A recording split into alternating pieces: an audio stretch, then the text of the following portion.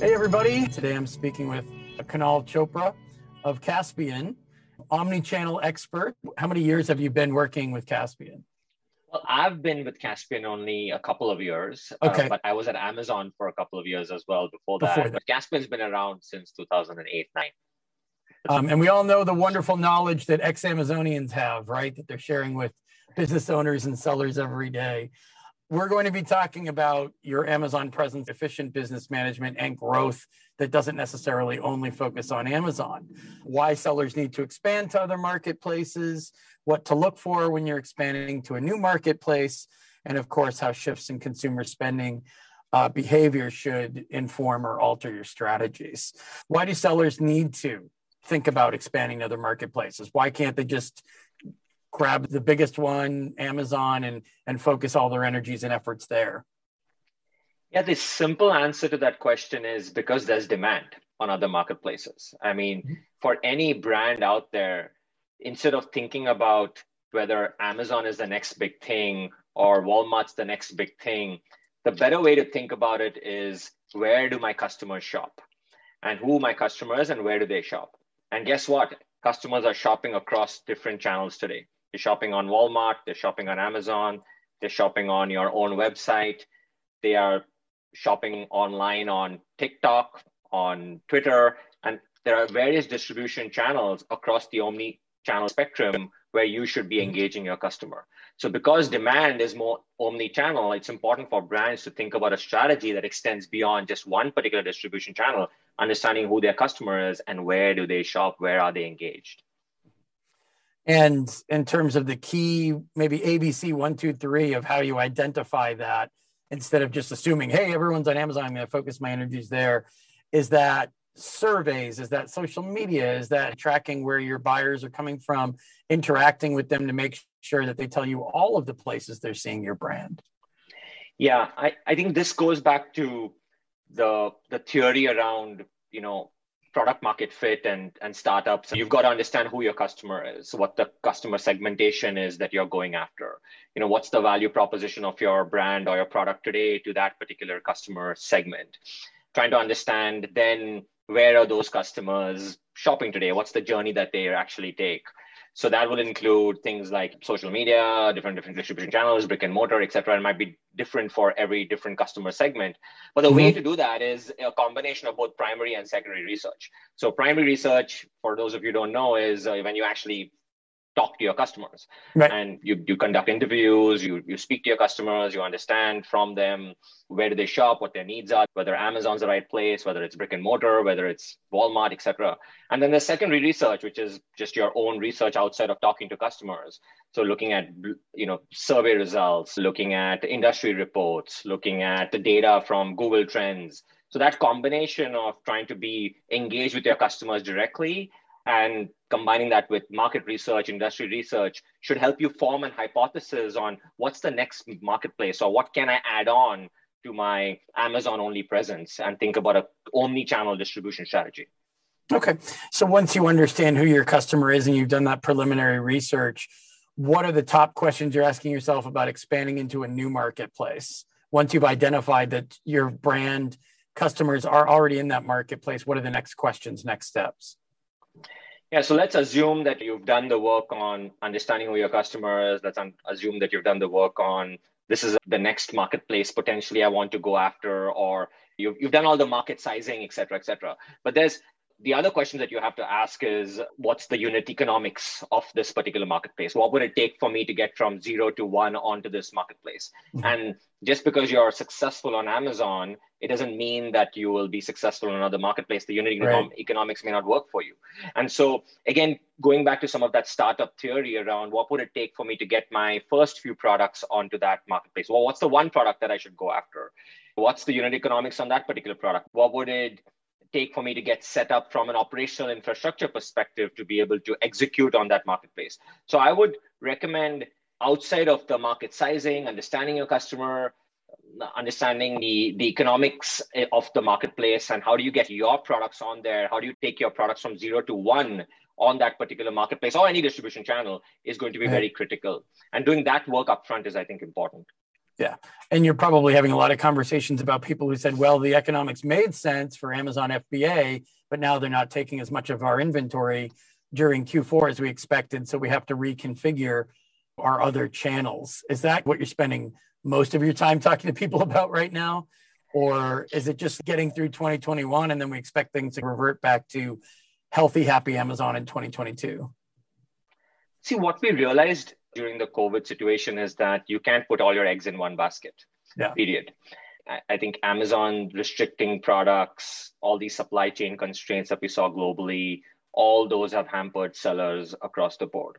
And so what we did at Caspian specifically is we said we're going to diversify as much as possible. And we were already doing a diversification strategy on the front end, which is Amazon, Walmart, Target, etc. But we expanded that to the back end as well. But what that means is we're no longer only dependent on Amazon FBA. We are also leveraging various third-party logistics providers. We have our own warehouse in Spokane. So being able to leverage different aspects of the supply chain and being able to effectively move things around as and when the need arises, I think is a strategy that people should start thinking about, not just diversification on the different channels for distribution, but different diversification on the front end, on the back end, even if you're using only one channel on the front end. So, but that's the conversation we're having with a lot of our brands today is just how can we consolidate it in China and bring it directly into FBA? If it's not working, can we bring it to our warehouse in Spokane? Can we sell through an MFN offer and ship directly to the consumer? So those are the kind of conversations we're having. We're not just going to get through 21, we're going to fix it.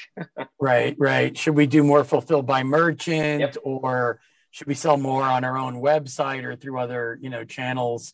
Maybe some people got used to the thinking of, well, most of my inventory is already dedicated to Amazon, so the rest of it will just scatter around other channels as it makes sense.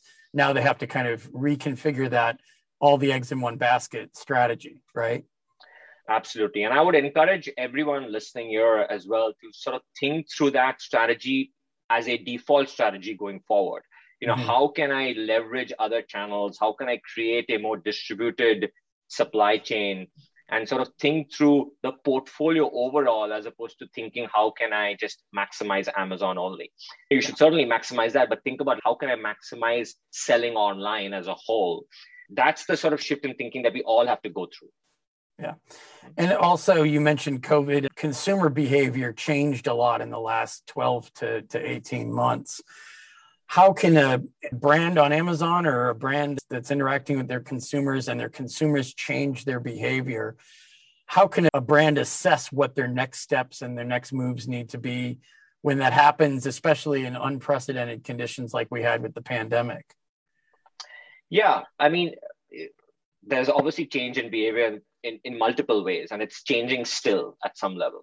At some level last year, consumer behavior was a lot of shopping that was not happening online started happening online, which is great. We saw people forced into this new way of operating, and people who are not used to being online, for example, for the first time found a package at their door in 2 days and said, wow, this is great. So there was a new consumer that was created that is great for us as an industry as well. And so it's important to recognize when those patterns are happening and trying to understand sort of who are the new consumers that are potentially your first-time users of your product, but then also who are fans of your product, and try to differentiate between the segmentation there and try to figure out strategies around how can you engage both these consumers in probably slightly different ways. Your consumer fans are going to interact with you, your brand differently. The new consumer is trying you out for the first time. Maybe they were forced into it, but can you convert them into fans? Sort of thinking through the segmentation of who your customers are and trying to come up with strategies on the marketing side that can engage both these kind of consumers, I think is very critical for brands to think about. Now you're going to start seeing a slight shift, right? Some of the demand is leveling off. People are going back into stores. With obviously this Delta variant again, we're seeing some demand shift online. So there's been a lot of mix in the demand overall. I mean, at the end of the day, though, I'm a firm believer, understand who your customer is. Brand is important. The connection with your brand is important. The products and services that you offer, products in this case, should really serve the customer need, irrespective of where they're shopping. And so my general feedback would be understand your customer, segment them, and have strategies to try to target those particular customers and create lifelong fans in your customer base. Yeah. What kind of conversations do you have with e-commerce brands that haven't sold in retail stores before, that are interested in, hey, there's a bunch of people going back into retail stores now. I want to finally make that change and not just be 100% selling on Amazon or 100% selling on my website. How does that conversation go? It goes pretty well. There was a phase where a lot of brands were starting off on Amazon, or they were starting off on their own Shopify website. And that made sense as a strategy, right? These are some behemoths out there. Everyone's on Amazon. There's a lot of demand on Amazon, which makes sense. Mm-hmm. Brands are opening up to the idea now that it's not about trying to just sell on a particular channel, but it's really about engaging the consumer across their entire journey. And that includes multiple channels. Yeah. And that includes brick and mortar as well. Previously, our conversation used to be it's on Amazon only, or it's brick and mortar only. Now they're opening up to this more portfolio approach and trying to think about ways, how do I get into brick and mortar? You can see some of the other trends with Amazon too, opening up department stores and doubling down on that whole brick and mortar presence. In fact, I truly believe that some of the brands who sold online have a better chance of being able to engage customers in store. How? Because when you go online first, you have access to data. So you know your customer, and that can extend across to the brick and mortar presence in a true omni-channel experience that you can create for your brands. And so to answer your question, Chris, the conversations have been a lot more positive. The challenge has been, how do you get into brick and mortar? What does that brick and mortar look like for you? And how do you create those relationships with the right brick and mortar retailers? Especially when they don't have experience with it. If they have the data, but they don't know how to convert that to, should I change my retail packaging for in-store presence? Yep. How many different kinds of data they need to make that decision. Maybe they're speaking with you and you're kind of hand-holding them through that process. But is that sort of a bewildering change for their entire business? Or are there a couple of ways that they can dip their toe in and just start small and then grow from there in terms of getting into retail stores that they weren't in before? Yeah. So you're absolutely right? Like, because some people just don't know, right? They're starting from zero. They can listen to us talk about it, and it's fun to have a theoretical conversation about it. But then when it's time to sit down and do it, do they freeze? Right. Yeah. I mean, my view, again, comes back to some basic elements of building a business, right? Like, again, understanding your customer. If your customer shops in brick and mortar, and if that customer is the exact same customer that is shopping online, and it's that same sort of segmentation. And if your product packaging, your product is working online, then extending that to brick and mortar in its current form might be the right way to go. So then it's really a matter of, how do I get into brick and mortar, and what does that relationship look like? Calling on agencies, working with Caspian, whatever else. Right. But if your customer is slightly different, it's a different segmentation. For example, we've got brands in the arts and supply space. So it turns out in the arts and supply space, you have the young, engaging consumer who is on TikTok and trying to bring in his or her latest art online. But then there's also another consumer that goes into the brick and mortar store, which is a senior citizen, for example, who is older, who likes to go to the brick and mortar store and likes to spend most of their day trying to do some art and craft work. So now you have a product set that is appealing differently to this consumer set and to that brick and mortar consumer set. The packaging here has to be slightly different. You've got to engage on TikTok, on Amazon, on some of the more online channels. You've got to engage on the brick and mortar. So that's sort of the difference in understanding who your segmentation is and where do they actually shop. Yeah. There is a generational divide, right? Somebody who's a senior citizen probably isn't on TikTok so much. And understanding those nuances before you decide where to sell, right? So Exactly. We can maybe take a few minutes just to talk about Amazon specific stuff. A few years ago versus now, what would you say has gotten better, worse? I mean, aside from the obvious, what do you think they need to improve? Maybe not in Q4 if they can't implement something right away, but in 2022, go back to doing something well that they used to do better? Or what can they improve and initiate next year that they might not necessarily be doing now? Yeah, I mean, I think their biggest challenge this year has been just figuring out their supply chain. And, they've run into capacity constraints and sort of that extended partially from last year as well. So I think a lot of their focus has just been on that. What has been challenging because of that is there's been lack of transparency to sellers like ourselves around, why am I restricted, or what is the reasons as to, why oversized product is not going in, or why is it opened up the next day. It's just very hard for sellers to be able to manage when Amazon is moving things around a lot more.